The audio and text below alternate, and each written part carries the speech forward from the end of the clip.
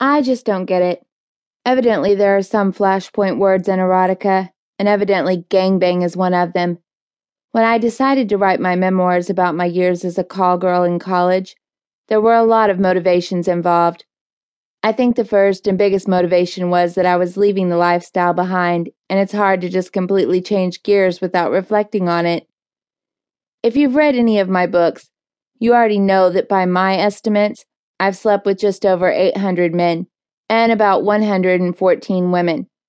I also worked out the numbers and concluded it ended up being something like 1,700 sexual encounters.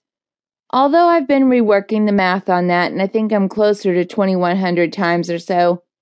All but 3 of the people I've slept with were clients.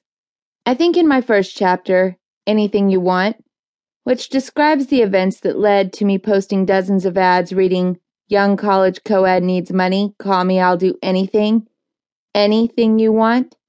I erroneously wrote that I'd been paid every single time except for times with the 2 men and 1 woman I'd slept with as me, and not as Starlight, my whore.